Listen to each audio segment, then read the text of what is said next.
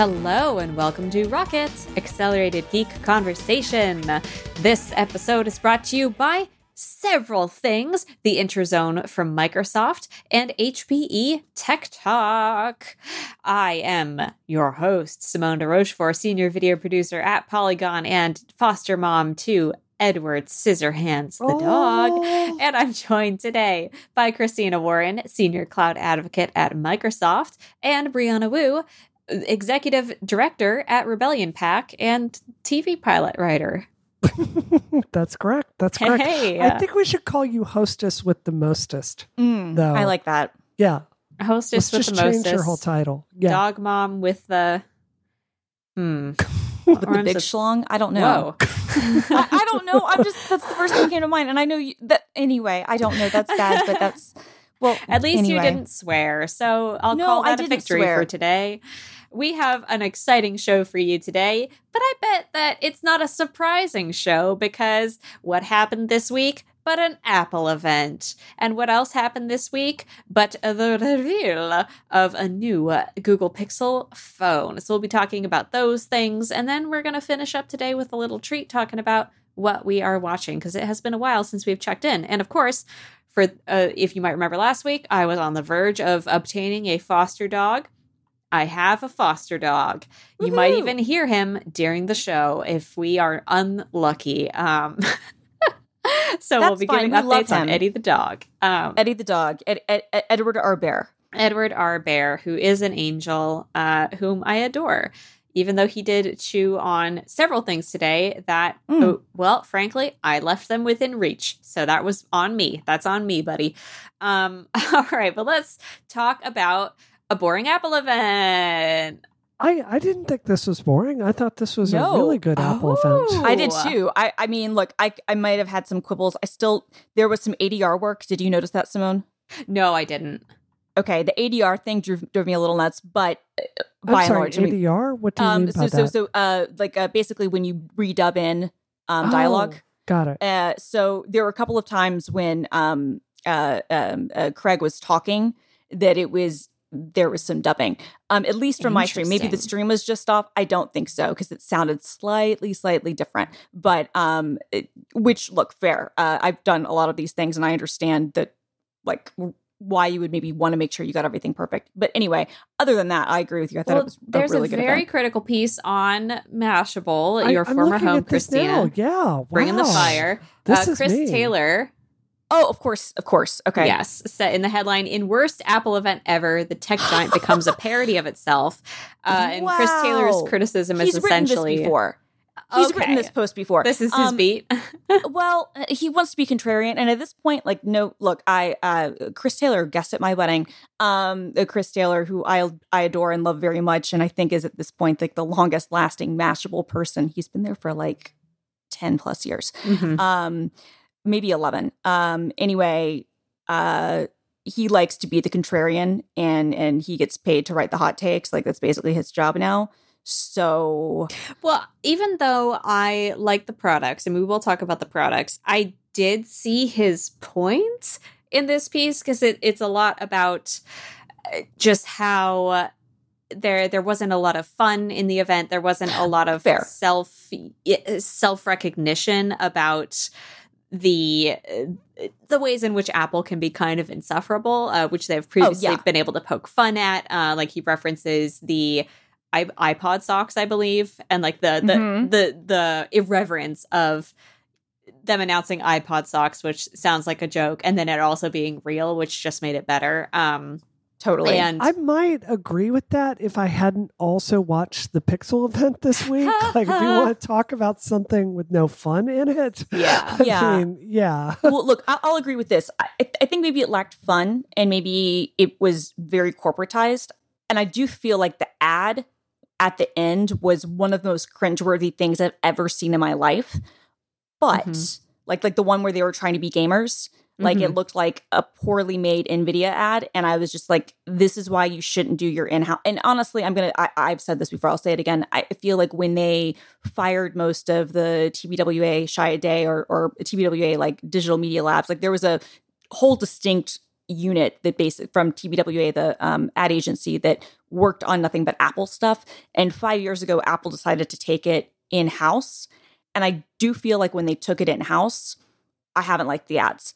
But that aside, I feel like the content was really strong. Yeah. Sorry, go on, Brie. Okay. No, I'm just going to say, like, it's all about the products. Like, the Apple event, who cares, right? Well, like, let's talk about what they're bringing out. Why don't we start by talking about the $19 screen cleaner then, Bria? Oh, God. Oh, God. I'm excited about this. Here for this $19 screen cloth, we're going to have preview coverage today. I want all our Rocket listeners to know we're going to have a exclusive review coming up because I'm the only person dumb enough to buy this, and then we're going to have like a 1 year a test to see if it really holds up. So we're going to have full coverage of this.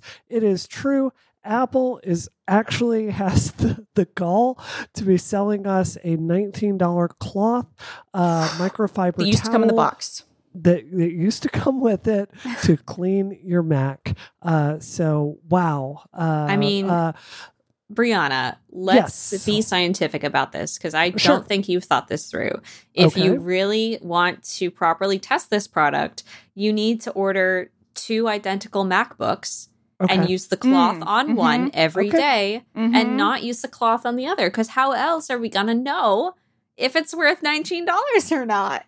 That's really fair. I also think, we've got to test compatibility. Apple literally, along with this product, lists all the products that their cloth is compatible with. And some of the early iPhones, correct me if I'm wrong, they're not on there. Some of the early MacBooks are not there. Some of the iPods are not on there. So, we need to go through and test this. I also think it's a real missed opportunity that they're not bringing colors to this line. It's only one color, white, and I want rose gold. I agree. They used to have a black one. That's what the microfiber cloth that used to come. I knew it came with the iMacs. I'm pretty sure it used to. Listeners will correct us if I'm wrong on this. I think it's been a long time since it came with the laptops, but it did used to come with the laptops. I'm almost positive, but it definitely came with the iMacs for a really long time. And it was a different type of material. I think it wasn't it was more like almost like a cheesecloth. Whereas this, I think, is like a microfiber. Regardless, that would be another thing for our testing too. Find one of the old ones on eBay because those were black. And but they did have a little Apple logo silk screened in the corner. It would be nice. I'd be interested. Yeah, I'd be interested in like doing a test with and without, but also like compare the cloths to one another to see if this thing that used to come with the machines has been superseded by an upgraded version of iPod socks, if you will. Yes, there's just so many questions that we have about this cloth. But we'll just have to table that for another time, I guess, until we have our hands on with the cleaning cloth. For now, I guess let's talk about something totally boring that no one cares about. The return of the perfect form of MacBook Pro that I love and have been waiting for 5 years. So just as predicted, 2 new MacBook Pros, a 14-inch model and a 16-inch model. What do they have? No touch bar. Instead, that full juicy row of function keys. Woohoo! They've got HDMI, 3 Thunderbolt ports, an SD card slot, invaluable to me, headphone jack, MagSafe 3, which reportedly charges to 50% in 30 minutes. And they go on pre-order Monday for $19.99 and $24.99 respectively. Also, something maybe unexpected on the new MacBook Pros, the notch. And this has been maybe dominating discussion more than the $19 screen rag, which I do appreciate. So the notch, similar to what you would see on the latest model of iPhone, has now come to the MacBook. And a lot of people are not too terribly pleased with it. But you, Christina, are the contrarian in this case. I saw you tweeting. I don't care. That you just don't care. No, I don't care. So look, I feel like at this point, beggars can't be choosers.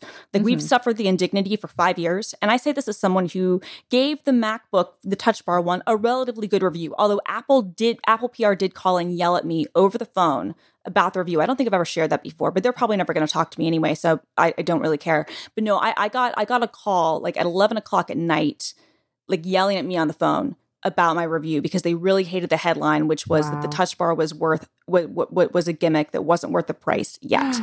5 years later, completely fair statement. By the way, it was fair when I wrote it. B, it's even even more true now. And the thing is that I bent over backwards because I'm a fan of trying to not that I gave it a improper or unfair review, but when I look back at that review, if anything, like I'm mad that I wasn't more harsh on the laptop, if I'm being completely honest. Because it was me being hopeful, and it was me, I think, like wanting to see, okay, well, this is where the future of laptops is going, and maybe they will do something cool with the Touch Bar, even though right now it's a gimmick that is overpriced. Because I also reviewed the model that didn't have the Touch Bar, the Escape model, and I had like 3 of them that I was reviewing at the same time, and so it was one of those things where I was just kind of like, I don't know, but I wasn't critical enough on the keyboard at all. I own that, although in fairness, in my testing, nothing came up, and the problems didn't appear for months. It's hard to, without the months and months of using it and taking it out into the world, it's hard to judge that. And I didn't mind the key travel. I think I was used to the 12-inch MacBook at that point. I didn't love it, but I wasn't like mad at it. The dongle gate thing, I always felt like it was overblown, but I feel like, it's become increasingly clear over the years, maybe just they went too far. Yeah. So it's funny because I look back and I'm like, I was actually probably more fair and maybe more rose-colored glasses than I should have been. But at this point, we had 5 years to deal with the indignity of what was the worst Apple laptop design since the 90s. And I don't want to say ever, because there were some clunkers in the 90s. Jason Snell and Dan Morin would know more, Stephen Hackett as well. But there were some clunkers in the 90s. But this was not a good design. And I know that they redid the keyboard a number of times and blah, blah, blah. But like, this was it was a failure on all accounts. So part of me, not that I love the notch, part of me, I'm like, look, we got everything we wanted. We got MagSafe, we got HDMI, we got an SD card slot, we got higher res screens so we can have actual 2x like retina sampling. We got like insanely fast processors and graphical stuff. Like at a certain point, I'm going to go, okay, does this look great to me? I could go either way, but I don't care. And the thing is, we were all hesitant about the notch when it came to the iPhone, and it just, you stop seeing it. You just stop seeing it. Same 100%. With the new Google logo. I remember that. I remember being like, I don't know about this. You stop seeing it. A week after a website's UI changes and you hate it and you're never going to get used to it, you stop caring. That's just how it is. So I don't foresee, I think I see this more as something like fun to complain about. I don't think it will actually bother people. And it's definitely not a deal breaker. Like for a $2,000 laptop, this isn't going to be the thing that puts you off. No, I mean, it's funny because I see people who are being hyperbolic as usual because no one can be normal with Apple stuff, like, which is insane. And I'm guilty of this myself, but like literally no one can be just like normal human beings about this. Yeah. People are writing things like they completely, messed up the design and this is terrible and blah, blah, blah, blah, blah. And whatever. I'm like, chill out. I'm like, first of all, full screen people will do things. Second of all, it's in the menu bar. So it's a good placement. Now, I have some apps that do extend really far, but I use an app called Menu Bar, called Bartender, which helps me organize kind of the overflow area. And I'll continue to do that. And be like, I'm sure that there will be ways where either people might be able to adjust like wherever the UX thing is and go down however many, millimeters it is, or, do something else. But we also got more vertical space in the screen. Like we'll talk about the details, but the screen ratio is interesting. It's not quite 3:2, but it's close. And so we actually have more vertical space, which to me means I'm like, okay, so we lose a few pixels in the middle, but I'm gaining more vertical space. So like, chill out, guys. Like you said, no one's going to notice in like 2 hours after using it. So I want to talk about the GPU inside of this. Let's do it. I want to stress it's probably going to be very good, right? But the problem, as always, is if you're following Twitter during the event, even Joanna Stern, friend of the show, was calling out just how absurd many of Apple's charts were. So to get into this, there are 2 models of the MacBook, the new MacBook Pro. You have the MX1 Pro, and then you have the MX1 Max. And the Max is terrible name. substantially more expensive. Yes, terrible name, substantially more expensive. But it's hard because when you think about integrated graphics traditionally, which this has, you think of a very weak GPU power. Like Intel has done this. It's failed time and time again. Atom, terrible experience. Like integrated graphics traditionally are not good. Yet they're pointing out all the ways in this, and they're talking about the advantages of this, power being in one location, heat dispersal, not having to have two systems for all of this. It all makes sense. But then Apple comes to the claims for this, and they're like, here's the MX1 Pro chip, and now we're going to compare it to a powerful laptop. Right. With a discrete GPU that's plugged into the wall, maybe. Plugged into the wall, and then they're freaking this out. It's like, oh, of course, powerful laptop, and then they're going and then finally we went out and we compared this to the most powerful laptop we could find. And then that's what they put on the screen, but they don't name it. And so again, I'm sure this is going to be fine overall, but it's just the way Apple hand waves on all of these details. I mean, it really is beyond parody, I have to say. So yeah. I just want to return to the critique levied at the beginning of the show. Yes. That maybe boring was the wrong word for me to use, but it does seem like there are some things about this event that rubbed us the wrong way a little bit. Oh, yeah. Look, it wasn't perfect. And I'm with you, Brie, and I want to talk more about some of the GPU claims. We won't know until we get them. I ordered one. I'm assuming reviews will go out next week because that's when the first models are supposed to arrive. So I'm assuming the embargo will probably be on Tuesday, unless it's at the end of this week. Who knows? But I'm guessing it'll be next week sometime. This again, I don't know anything. No one has told me anything. This is just my guess based on many, many, many years of doing this. But the GPU claims were interesting because people were trying to figure out what GPU are you comparing against? And people were like, okay, is it a mobile 3080? Is it a mobile 3070? We've discussed this on the show before, but the mobile chips are not even on the same die. They're completely different than the desktop chips. Then there are different variants. There are the high wattage ones and the low wattage ones. And then there's even a medium wattage one. So you don't even know what 3070 or 3080 you're getting. Apparently, NVIDIA has now made the manufacturers tell people, but they really don't. Mm-hmm. So your Razer Blade Advanced, I'm pretty sure, uses the low wattage one, which means that it's going to have less power. Then you don't know, okay, well, how much better or worse is this? Because even in those tests, they were like, well, yeah, this more powerful thing had, better performance. Granted, the power per watt completely better on the MacBook, not doubting that. But some of these things I'm looking at, I'm like, okay, I feel like these are apples to oranges because, like Brie said, we don't know what they're competing against. B, and this is the most important thing, the software, that I don't have any kind of conclusive stuff on, because most of the really high-end GPU, relative stuff are either going to be game engines or 3D Graphics Works, mm-hmm. or compute stuff like CUDA and R and some other things. And so some of those programs exist on Mac. Many of them don't.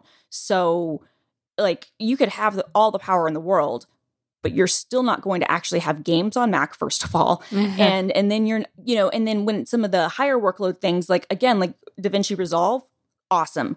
Final Cut and Motion, awesome. The other apps, I mean, I don't even think Adobe uses Metal API. I think they use some other weird things. So I don't know, it's out there. But, and it's more than they're comparing the raw computing GPU power, right? Right. They're putting it all in a big bucket. That's not the full story. Let's take the biggest feature of this generation of game consoles, which is ray tracing. They went through. There is a specific protocol and a specific technology that developers then have to tie into their engine, whether it's Frostbite or Unreal or Unity or whatever it is. You have to go through and actually enable that. And that's because NVIDIA has gone through and spent a ton of money and technology on building these tools for it to be enabled. There's a whole host of those kinds of NVIDIA technologies. And the way it works is you have to have relationships with developers, with companies like Epic, for instance. Right. Like Unreal would be great on this maybe, but that'll clearly never happen. Of course. So it's my point is, look, I think this is going to be fine for you to play iPhone games with a cartoon style on your Mac. I'm sure that's going to work out great. And the few games like Final Fantasy XIV where they've gone through and have used Apple's graphics APIs, that's going to run fine. But the point is, it's just such a, I don't want to say misleading, but not helpful frame of like raw GPU power, because the question is the technologies that's allowing, the companies that have buy-in for the ecosystem. And it was irritating. Yeah, I agree with that. I was on MacBreak Weekly yesterday, and I was talking with Leo and Alex Alex Lindsay and Andy Anako about this. And I was trying to kind of get that point across too, which is to be like, not that look, I feel like, and we'll talk more about this when we talk about the chip stuff, I feel like the silicon advancements that Apple has made are nothing short of astounding. And I think that they are clearly leading in this space. Like they're doing stuff that if even 75% of the benchmarks are true, that is just unbelievably impressive. That said, with the graphical stuff, like you said, so much of it is relationships and like SDKs and APIs and tools and tooling things. And so part of me, I look at it, I'm like, okay, the comparison charts are weird. We don't know exactly what you're doing. But at the end of the day, even if all of this is true, do you have the tools where people can actively take advantage of this in the manner in which they would want to? And I think in maybe a couple of use cases you do. But I feel like in a lot of use cases, again, like, you know, Unreal Engine being a great example, you don't. And so I wonder, what's the point, right? Like we can have the greatest thing in the world, but if you don't have software there and if you don't have tooling for developers to build software there, like, okay, cool. We have something to brag about, but we don't have anything that takes advantage of it. It's kind of like the iPad, right? You can run all these pro quality apps, but there aren't any. So, you know. That is the problem. Well, let us table the laptops for now and return to them at a later time. And I will tell you that this episode... Okay. No. Go ahead. I'm sorry. Of Rocket. This episode of Rocket is brought to you by the Intrazone from Microsoft. Disclosure, Christina works there, but I don't think she has anything to do with this, actually. I do not. You do not. I am one... Well, especially now that I have a... a temporary dog. I am now listening to podcasts back at full speed again, just like I was when I was commuting to work. And I do very much enjoy getting podcast suggestions from my friends and getting a little window into their mind and discovering this new world of people talking about stuff that they are knowledgeable about and that they love. And if you are in that same boat, my listeners, if you're looking for a new show to listen to, The Intrazone could be the show for you. It's a bi-weekly podcast with conversations and interviews hosted by the SharePoint team on how SharePoint, OneDrive, Teams, Viva, and more can work for you. A more focused tech podcast than the one you're listening to now, if you will.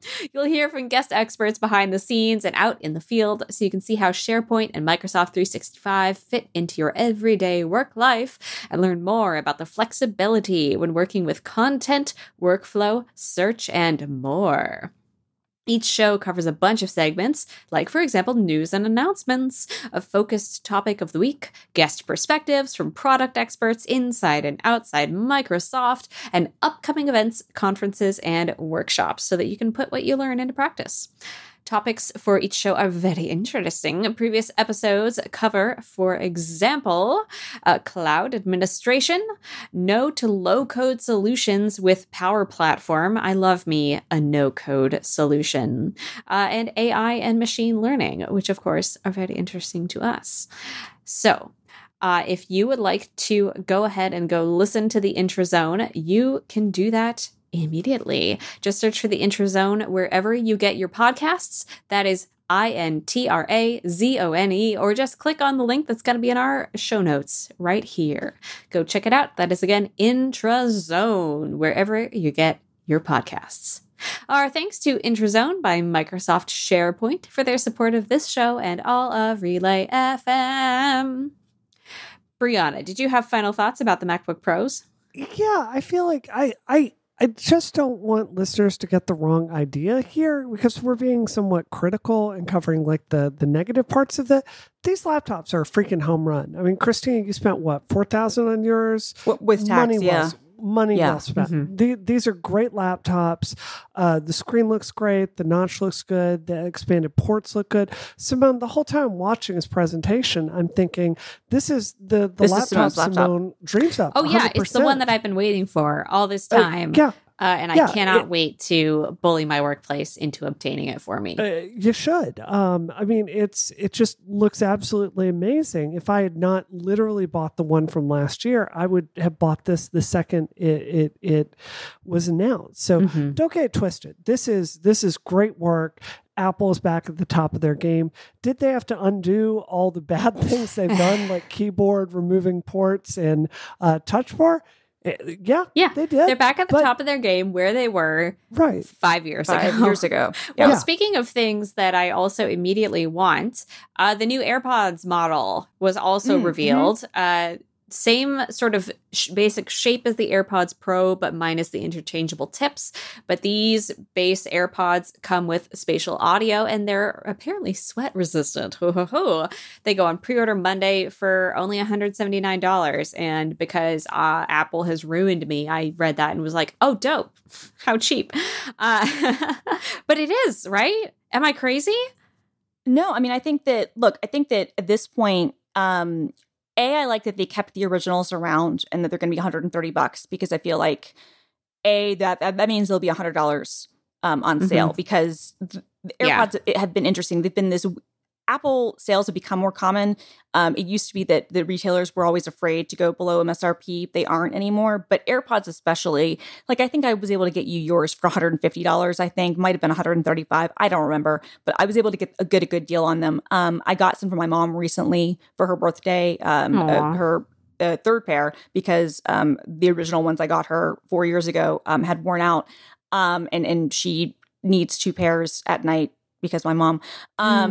But I feel like if you didn't want to go all the way up to the AirPod Pro, which are still expensive, they're $250, and you don't need the noise canceling, I feel like for what is essentially, like $10 more, maybe $20 more than what the old AirPods were, you get a better design, better battery life, the spatial audio, the better controls.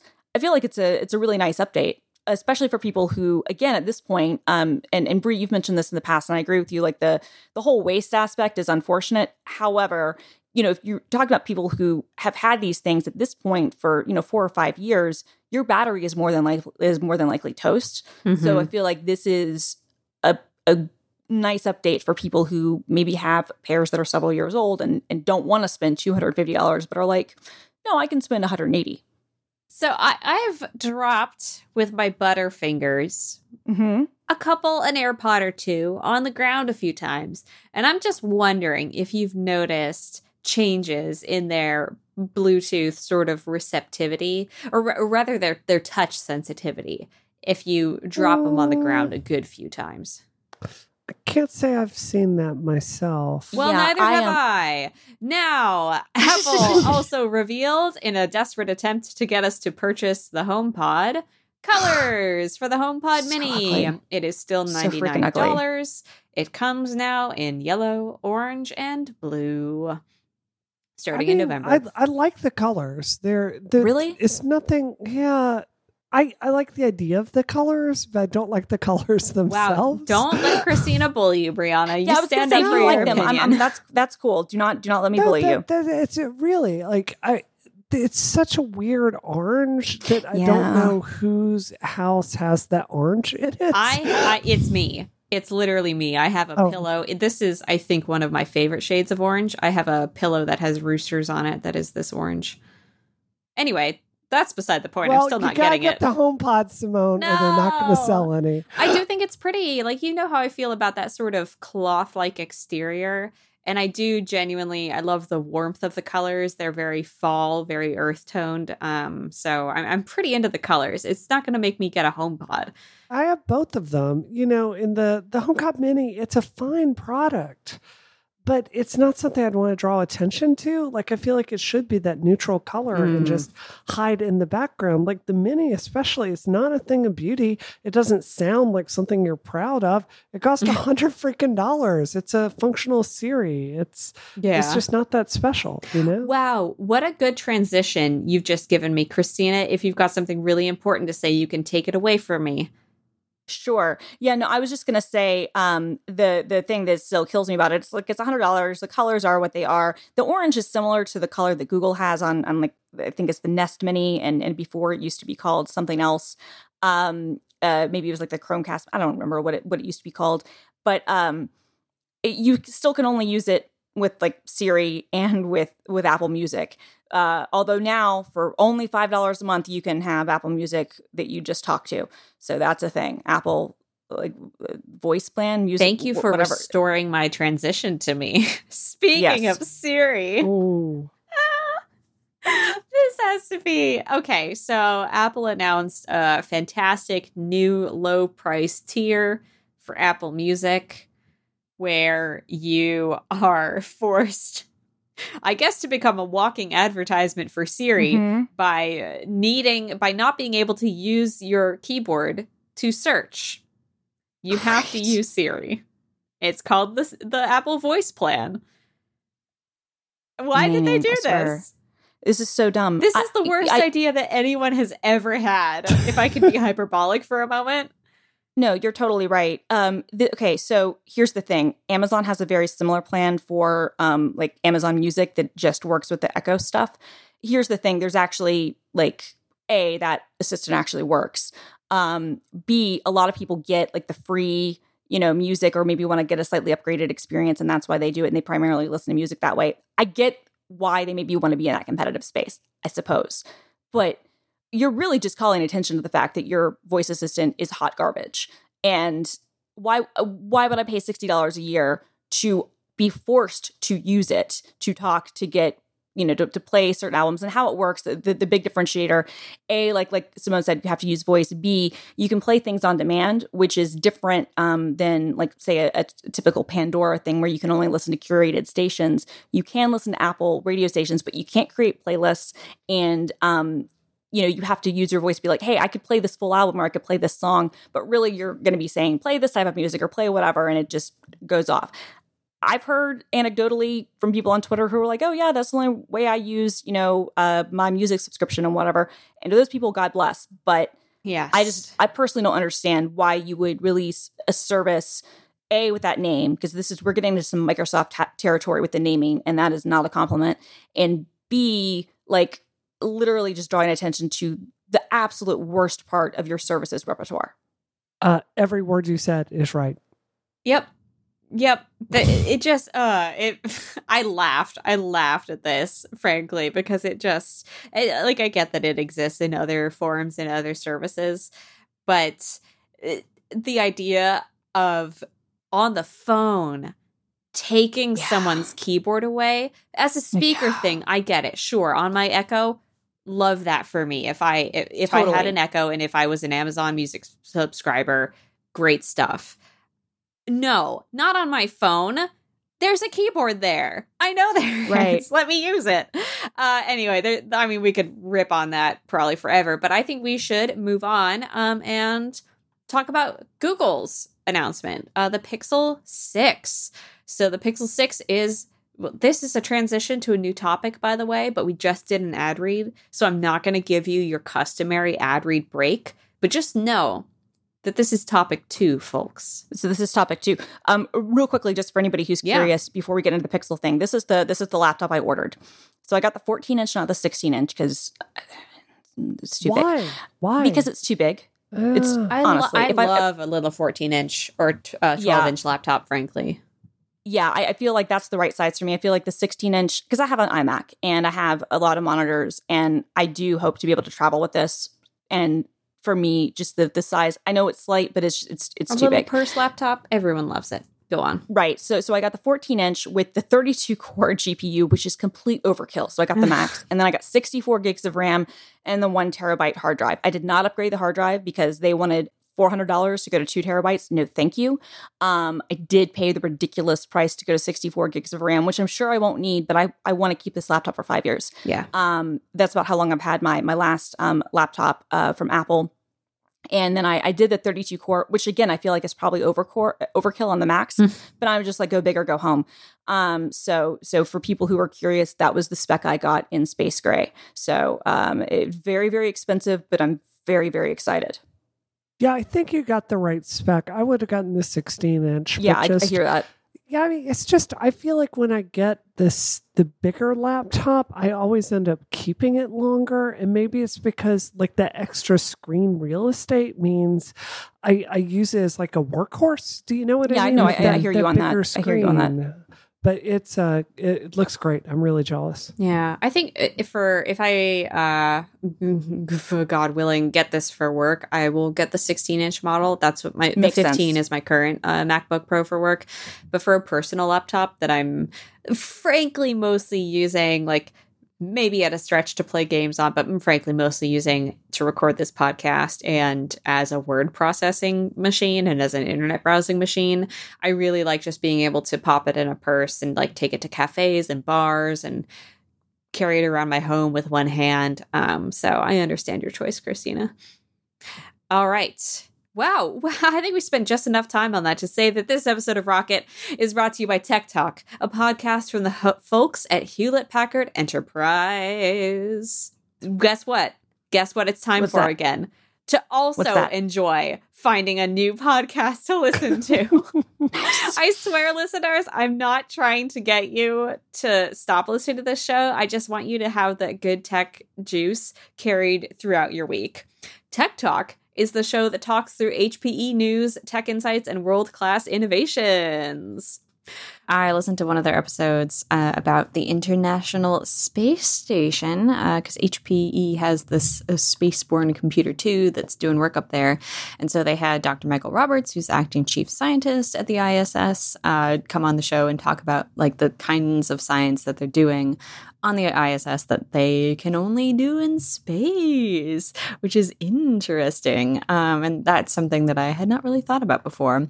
And everyone involved had a really soothing voice as well. And if you also would like to listen, you can expect episodes like, for example, why the future of data is cloud native and hybrid, or maybe the future of technology, data management, disruptive software ecosystems, and AI, as well as, how Walt Disney Studios is experimenting with AI and machine learning to help creatives within the filmmaking process. The show takes you straight to the source, interviewing some seriously impressive tech leaders like, for example, Dr. Michael Roberts from the ISS U.S. National Lab, Monica Livingston from Intel, and Emily Christensen, a master candidate in applied data science at USC. You can listen to brand new episodes of HPE's Tech Talk on Apple Podcasts, Spotify, Stitcher, or wherever you get your podcasts. Search for Tech Talk now or click the link in the show notes. Again, that is HPE Tech Talk, and our thanks to them for their support of this show and Relay FM. Now it is time to speak of the Pixel 6. It comes on October 28th, and it looks good. Looks really good. Sexy. It looks pretty freaking good. Really sexy. So the Pixel 6 features Google's own proprietary chip, Tensor, a chip that excels in ML algorithms and machine learning algorithms. And this phone, most scandalously, starts at $599, which is completely nuts compared to other phones. And compared notably to Google's own Pixel 5 base model. Of course, the Pro model starts at $899, which is more expensive, but still undercuts Pro models from Apple and Samsung. So, and I think on this show, we obviously are iPhone fans, but none of us can dispute that what Google does with ML is it's unreal. It's top of the line. Yeah, it's better. It's better. I'm going to be honest. It's better. I think Apple has better optics typically in their cameras. And I think that some of their built-in software is often tuned better. I think that without question, Google's ML and stuff on their camera sensors, not to mention all their other stuff, is just like head and shoulders above anybody else.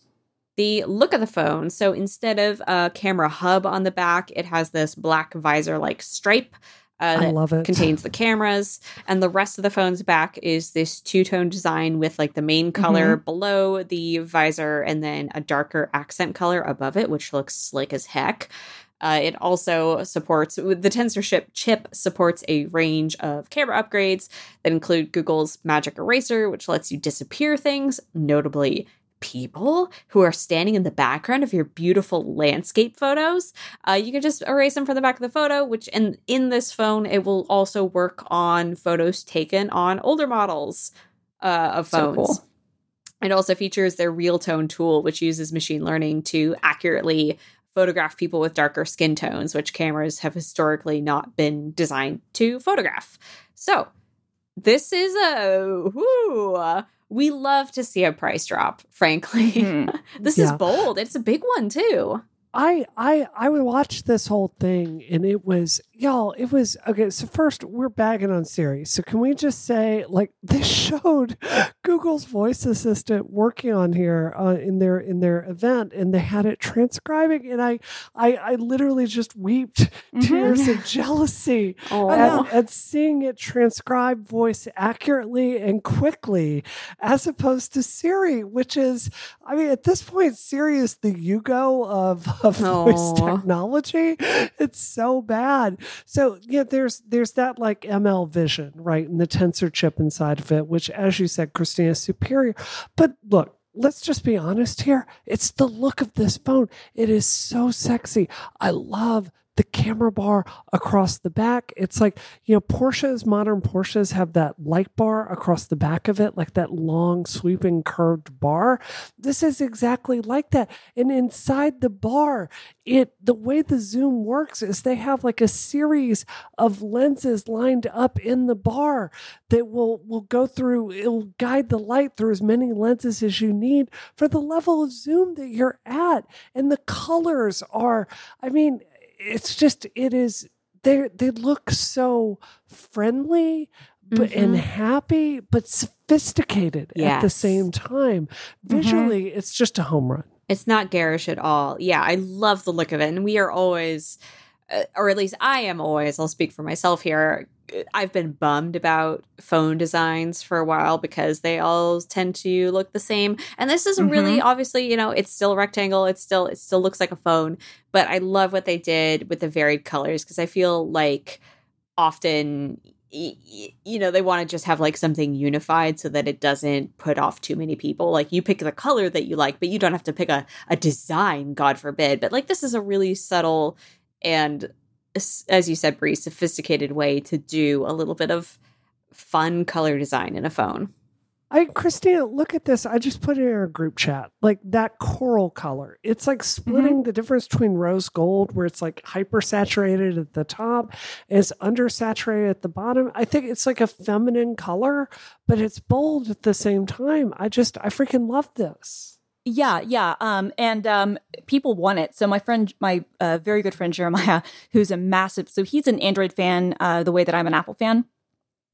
So we have lots and lots of arguments, and he's the only person that I put up with green bubbles for, frankly. Like there are a couple of other people that I mean, I'll talk to them, but he's the only person that I actively text like every single day who's a green bubble. So, and his kids just recently went to blue bubble status. He's very upset, but he always gets the latest Google phone every single time, and he wanted to get the Pro. He was only able to get the 128 gigabyte variant because their website crashed the same way. Like it was like an Apple event. Everybody wanted to buy one. The website crashed hard. So he was only able to get the 128 gigabyte model, but he got that color because he was really into that color.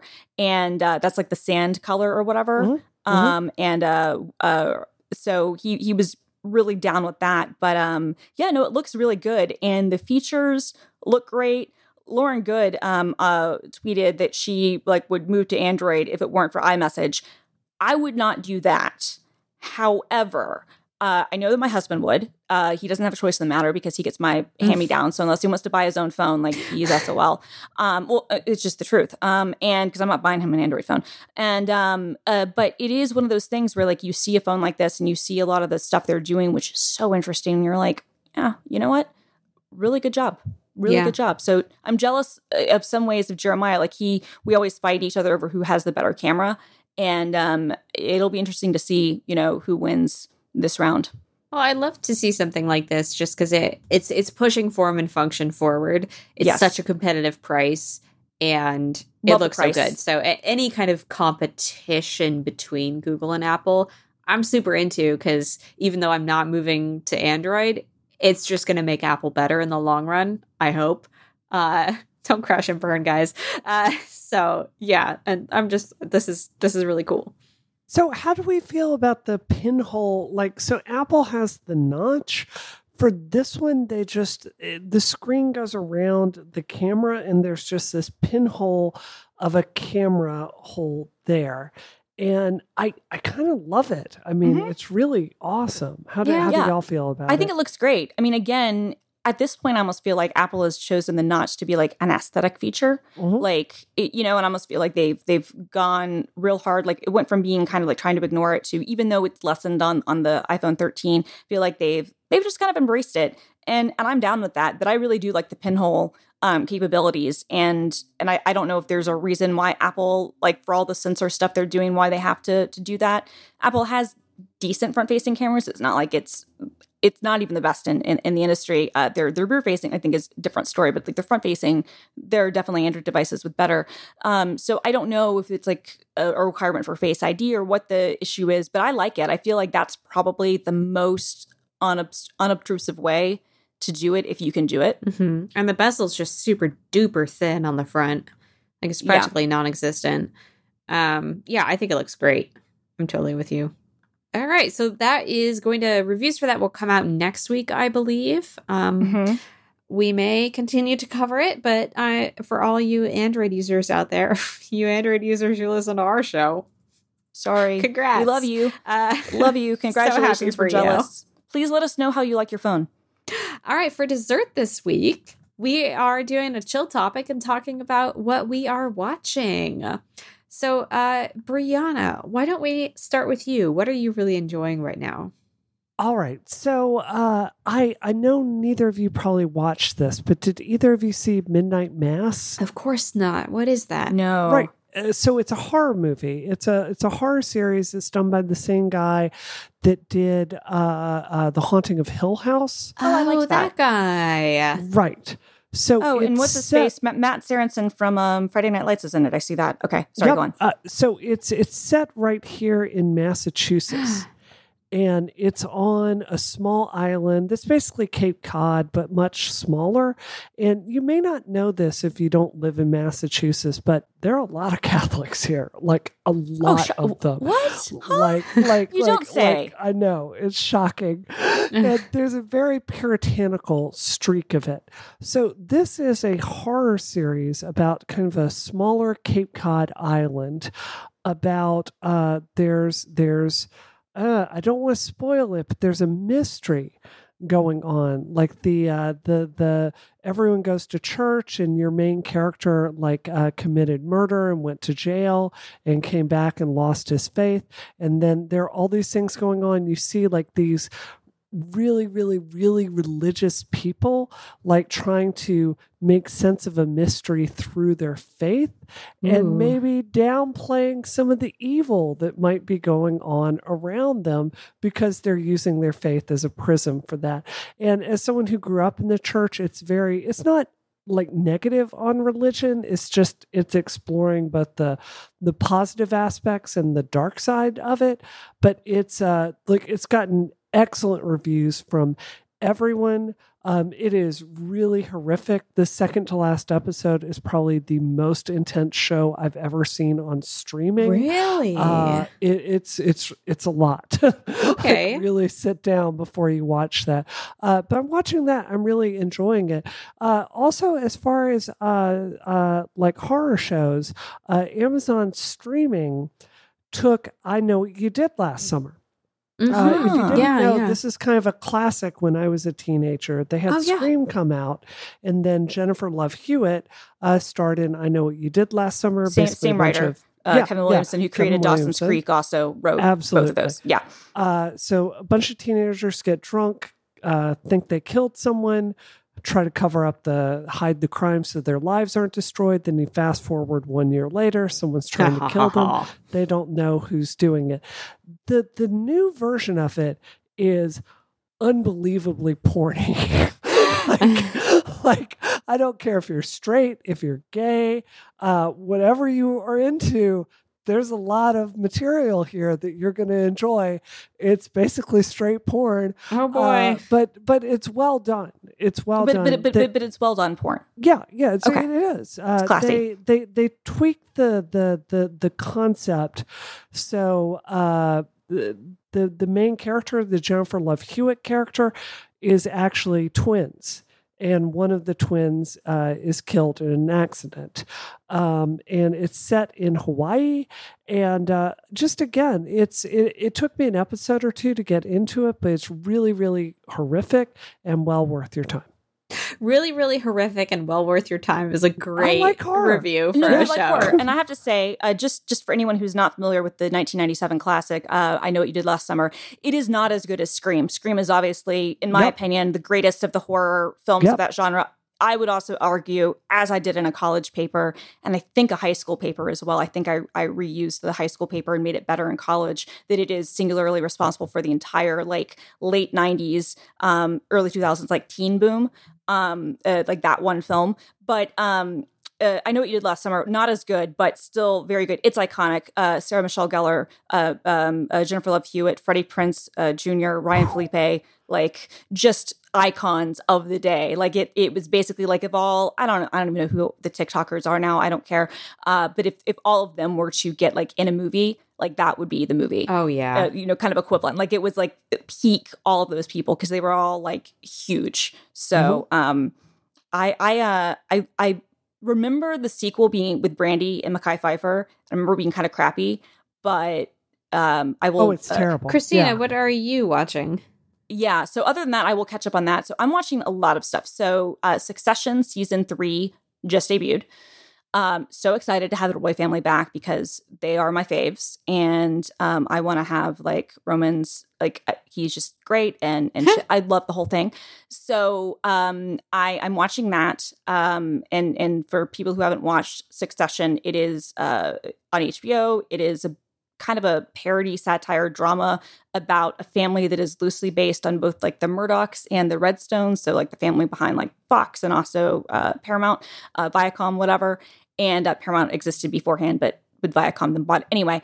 So that just came back after 2 years. So very excited about that. I've also really into the second season of The Morning Show, which I know Brie disagrees with me on, which is totally cool. It is very, very soapy this season. They leaned in hard, I think, to the fact that this is an adult melodrama. And I love that because I love a good melodrama. Mm-hmm. So I've actually watched all of it because I had screener access, and I'm not going to spoil anything, but I really enjoyed it. I really enjoyed season 2 of The Morning Show. What else am I watching? Those are, I guess, 2 of the big ones. Something else will come to mind. Simone, what are you watching? So as you all know, I recently got back from experiencing European culture. Mm-hmm. And as such, I simply had to begin watching You, Me, and My Ex with my wonderful roommate who I adore. She, while I was gone, went through a whole journey and fell down this sort of rabbit hole of reality shows that are available on Amazon Prime. And this was the one that she surfaced to bring to my attention as the true bottom of the barrel, really scraping that barrel here. It is a show about couples whose exes are unusually involved in their lives. Okay. It is the darkest, most desperately nightmarish thing I have ever witnessed. One of the groups of people, for example, is this woman who divorced her husband and got together with their mutual neighbor, who had also just divorced his wife. But the ex-wife and the ex-husband are both still really involved. So April, the woman who divorced her husband and left him for John, she calls her ex-husband as her best friend. They're getting matching tattoos. She's not telling John about it. And she has started a podcast with Lauren, John's ex-wife, to help them overcome their differences. And they're doing like sexy photo shoots together. And it's just the darkest thing I've ever seen. And meanwhile, there's this like quad of people from New Jersey who are just so extremely from New Jersey, where you can tell the woman has moved on. She's with a new guy. Her ex-husband has remarried. They're all going on a road trip to Florida together to, quote unquote, surprise their son for his 21st birthday, which I think means ruin your son's 21st birthday, because who wants that? And she's so clearly trying to get back together with her ex-husband. It is fascinating television. It's incredible. I definitely recommend it. Every episode is only 40 minutes long, but feels like 5 hours. I love it. Okay, I'm here for that. I've been watching Only Murders in the Building. I need to watch that. That's really good. What is this? It's Martin Short and Steve Martin and Selena Gomez, and I'm a big fan. Wait, can you actually explain the plot of that show for the listeners?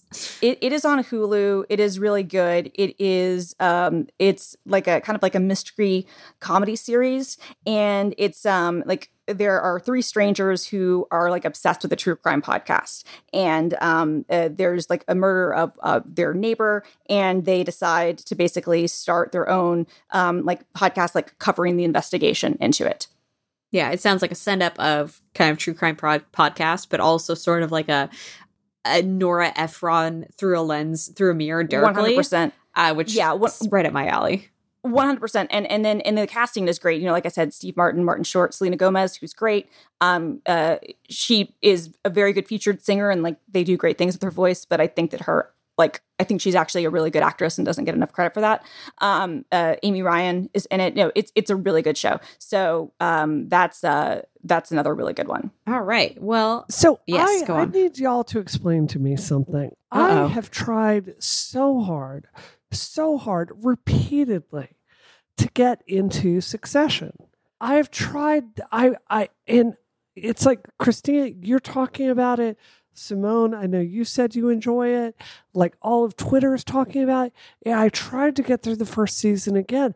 I even skipped to the final episode of the first season, hoping it would like jumpstart me into watching season 2 so I could watch season 3 and have this adventure with everyone else. And I hate every character on this show so much.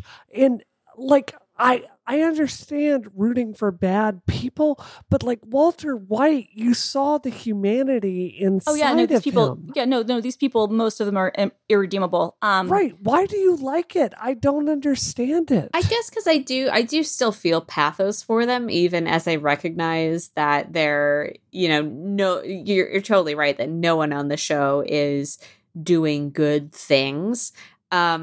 But I still really feel for them, especially on the level of the interpersonal family stuff. Like as siblings, those relationships I find fascinating.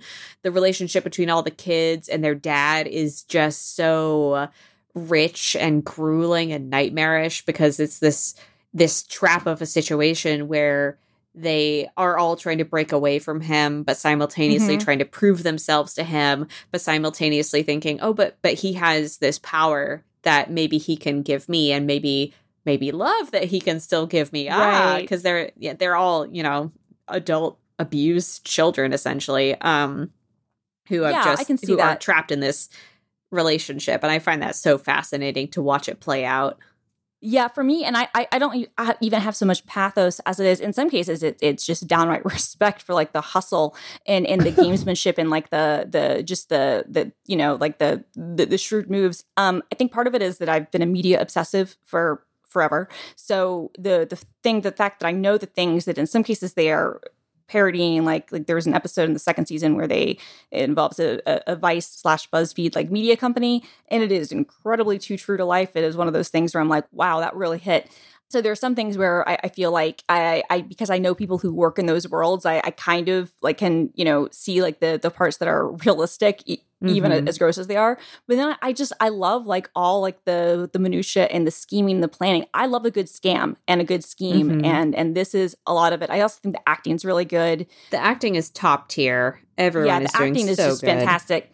I totally can understand and respect, like, if you can't get into it, you can't find something to root for. Like, and I totally understand that. For me, it's just one of those shows where I love it. And it's just delightful. Like, to me, the deliciousness of trying to see how everybody is trying to play one another, because they're all pathological liars and they're all like out for themselves. And I don't know. I find that I find it fascinating. You is also another one. Season 3 of You just came out with the Mr. Gossip Girl himself, Penn Badgley. And where he's kind of like a serial killer stalker. That's a good one too. But look, it's not for everybody. If you've given it a good solid try, you do not need to try it anymore. You put in your time. It is not your show. You put in your time. You tried. Fair. I mean, it's like you want to like Siobhan, right? Like you want to like her, but she's so soulless. But I love that. Her career objective is the same as mine in many ways, right? Like she wants to go make a big difference in DC, but there's so much emptiness behind that, and she's so terrible to this guy she's marrying, who's also terrible. It gets worse. It gets so much worse. It gets way worse. Like I'll briefly, I think what I love about that character is that it doesn't necessarily go softer on her because she's like the daughter of the family. Thank you. And you could have a situation where like she starts out in that position. You're like, oh, well, she's the liberal. She's the one who has broken out of this cage. And in the second season, brief spoilers, she basically convinces a woman who's going to testify in a sexual assault trial against the company. She convinces her not to testify by talking to her about like, oh, it's going to be so hard for you. You know, this is going to be your life for the rest of your life. You're never going to be able to be free of this. And it's such a horrible thing to do. And the character makes sense to me in a horrible way. And I like that she's not let off the hook, and no one in the family is. It's like Sweet D on It's Always Funny in Philadelphia. Like the first season of that show, they made her more palatable than the rest of them, and then like by the second season, they were just like, oh no, she's just as horrible as the rest of them are. Yeah, and obviously that's a comedy, and that's one of my favorite sitcoms. But I always appreciate that when because unfortunately things do tend to go on gendered lines a lot of times with those sort of characters. I appreciate, like you said, they don't go any softer on her. If anything, she is more ruthless, than many of the other kids, and in a lot of her decisions. And I appreciate that. But the acting too. The acting is just like I mean, it's why HBO still has like that name for itself. You know what I mean? Yeah, even though they don't have the subscribers, womp womp. Well, but also like Succession, and this is just my opinion, I feel like even though Netflix has had some really good shows, like House of Cards, obviously great. Until the final season. Well, sure, but until the final season, I mean, that was like a great show, and famously lost a bidding war. Like HBO wouldn't pay $100 million for it, Netflix would, which I'm sure made sense at the time, but very good move by co-CEO Ted Sarandos. But like, I don't know. I look at Succession and I'm like, this is an HBO show. Like, this is just the sort of quality of the drama and the acting and everything. I'm like, yeah, this is the only network this could appear on. Like, no other service. And again, from everything we've said, like, there are obvious reasons that like it's not a show for everyone, and that's fine. 100%. Yeah. Anyway, wow, we've got to end this episode. Hey, wow. But first, this episode of Rocket is brought to you by, guess what? Another podcast, Focused from Relay FM. If you like our show, there's a good chance you will like Focused. Pure, undisturbed focus is something of a superpower these days, one I am always striving for. Especially with so many distractions, like my beautiful dog. It's hard to stay focused during work, walking your dog, doing your hobbies, walking your dog, or even just watching TV. If you've been meaning to get focused, this is the show for you, because hosts David Sparks and Mike Schmitz can show you how. They've done episodes about roles and goals and how those two things work together, about ADHD and cognitive science with special guest Brittany Smith, and about the Big Reset. making those huge workflow changes, changing your default state to reset your life and your creativity. So you can get focused, because life is more than just cranking widgets. Go to relay.fm/focused or search for Focused wherever you get your podcasts. Thanks so much, y'all. Brianna, what are you doing this week? I'm working on my television pilot. What? What? Christina, what about you? Yeah, so I'm just doing some work stuff, and Microsoft Ignite is in 2 weeks. Also, I'm going home next weekend for Halloween to spend Halloween with the baby. Nice. And so that's exciting. How old's that baby now? Coming up on a year? No. He just turned 6. Well, he'll turn 6 months rather on November 1st. So, what? Yeah. You're freaking kidding me. I know. Isn't that nuts? It's been 6 months. Stop. So, no, it's been like it's been like 3 months. Yeah, no. Hey, Bree, can you back me up on this? That kid was born a year ago, right? I think it was more like 6 months. I'm sorry. Oh man. Oh gee. Okay, carry on. Yeah, so I'm gonna go spend baby's first Halloween with him. I'm gonna just like take off on a Friday and like come back on a red eye on a Monday morning. So yeah, I'm super excited to do that, and just chilling. Nothing too. I don't have any TV pilots to work on, sadly. Although if anybody wants to hire me to write one, I have time for a side gig, so do that. Let's all get into it. How hard can it be, right? I am, oh God, so devoted to my son, Edward Scissorhands. So I am fostering Eddie through, I hope he didn't hear me just say his name, through an organization here in New York called Hearts and Bones. He arrived on Friday, and I almost feel like I should wait till next week to talk about him because this show is going so long. But he is just a real gem of a dog, a lovely creature, and like watching his personality kind of change as he's settled in more has been really cool. Sometimes his personality has changed, not in great ways, in that he learned today that he likes to chew things, but he's such a sweetheart and so stinking cute. It's really disgusting. So this is what I don't understand, Simone. So you're fostering this dog. You can't keep this dog forever. How are you going to survive when this is over? That would kill me. I'll probably just cry for a long time, Bree. Thanks for asking. Okay. I was going to say, are you going to foster another one? Like, have you enjoyed this experience enough that you want to foster another one? I definitely would like to. I really lucked out, because he is so, like, he came potty trained, he came lead trained. Oh, yeah. Even crate trained, and that's great. Not always the case. And sometimes, like, even if they are, they forget once they're in a new environment. Right. And that hasn't been the case with him. And even so, he's still, like, just absorbing so much of my time and energy, which is wonderful because he's perfect and I love him. It's definitely an experience I would like to do again. And I'm getting better at being a dog parent, and I'm really enjoying it. But it's definitely something where I think I'll have to like choose my moments really carefully, because I just want to be with him all the time and help him be a better dog. So 100% understand. He's so good. It's been really rewarding. Like if you're thinking about fostering, it's definitely tough, but also just great. It's just great. He's a great guy. Okay, that's our show for this week. Christina, where can I find you online? You can find me at film_girl on the Twitters and the Instagrams. I don't know what my follower count on Instagram is, but I still don't have 10,000. Wow. So please follow me on. I'm disappointed as well, but I don't post very often. I will post more often if I start getting more followers. That's not how it works, Christina. I know it's not how it works, but I'm trying to encourage people to follow me. So follow me on Twitter and Instagram, and And Brianna, what about you? Well, not on Instagram, because after seeing I Know What You Did Last Summer, a lot of the plots are about the many terrible ways you can be stalked and murdered on Instagram. Oh, 100%. So watch out. Accurate. You can find me on Twitter at Brianna Wu. And you can find me on Twitter at DoomQuasar and at youtube.com/Polygon. Thank you so much for listening to our show. I hope you liked it. And if you did, I hope that you leave a review on Apple Podcasts because that helps other people find the show as well. We'll be back with you next week with more of the news. This episode of Rocket is terminated. Terminated. Terminated.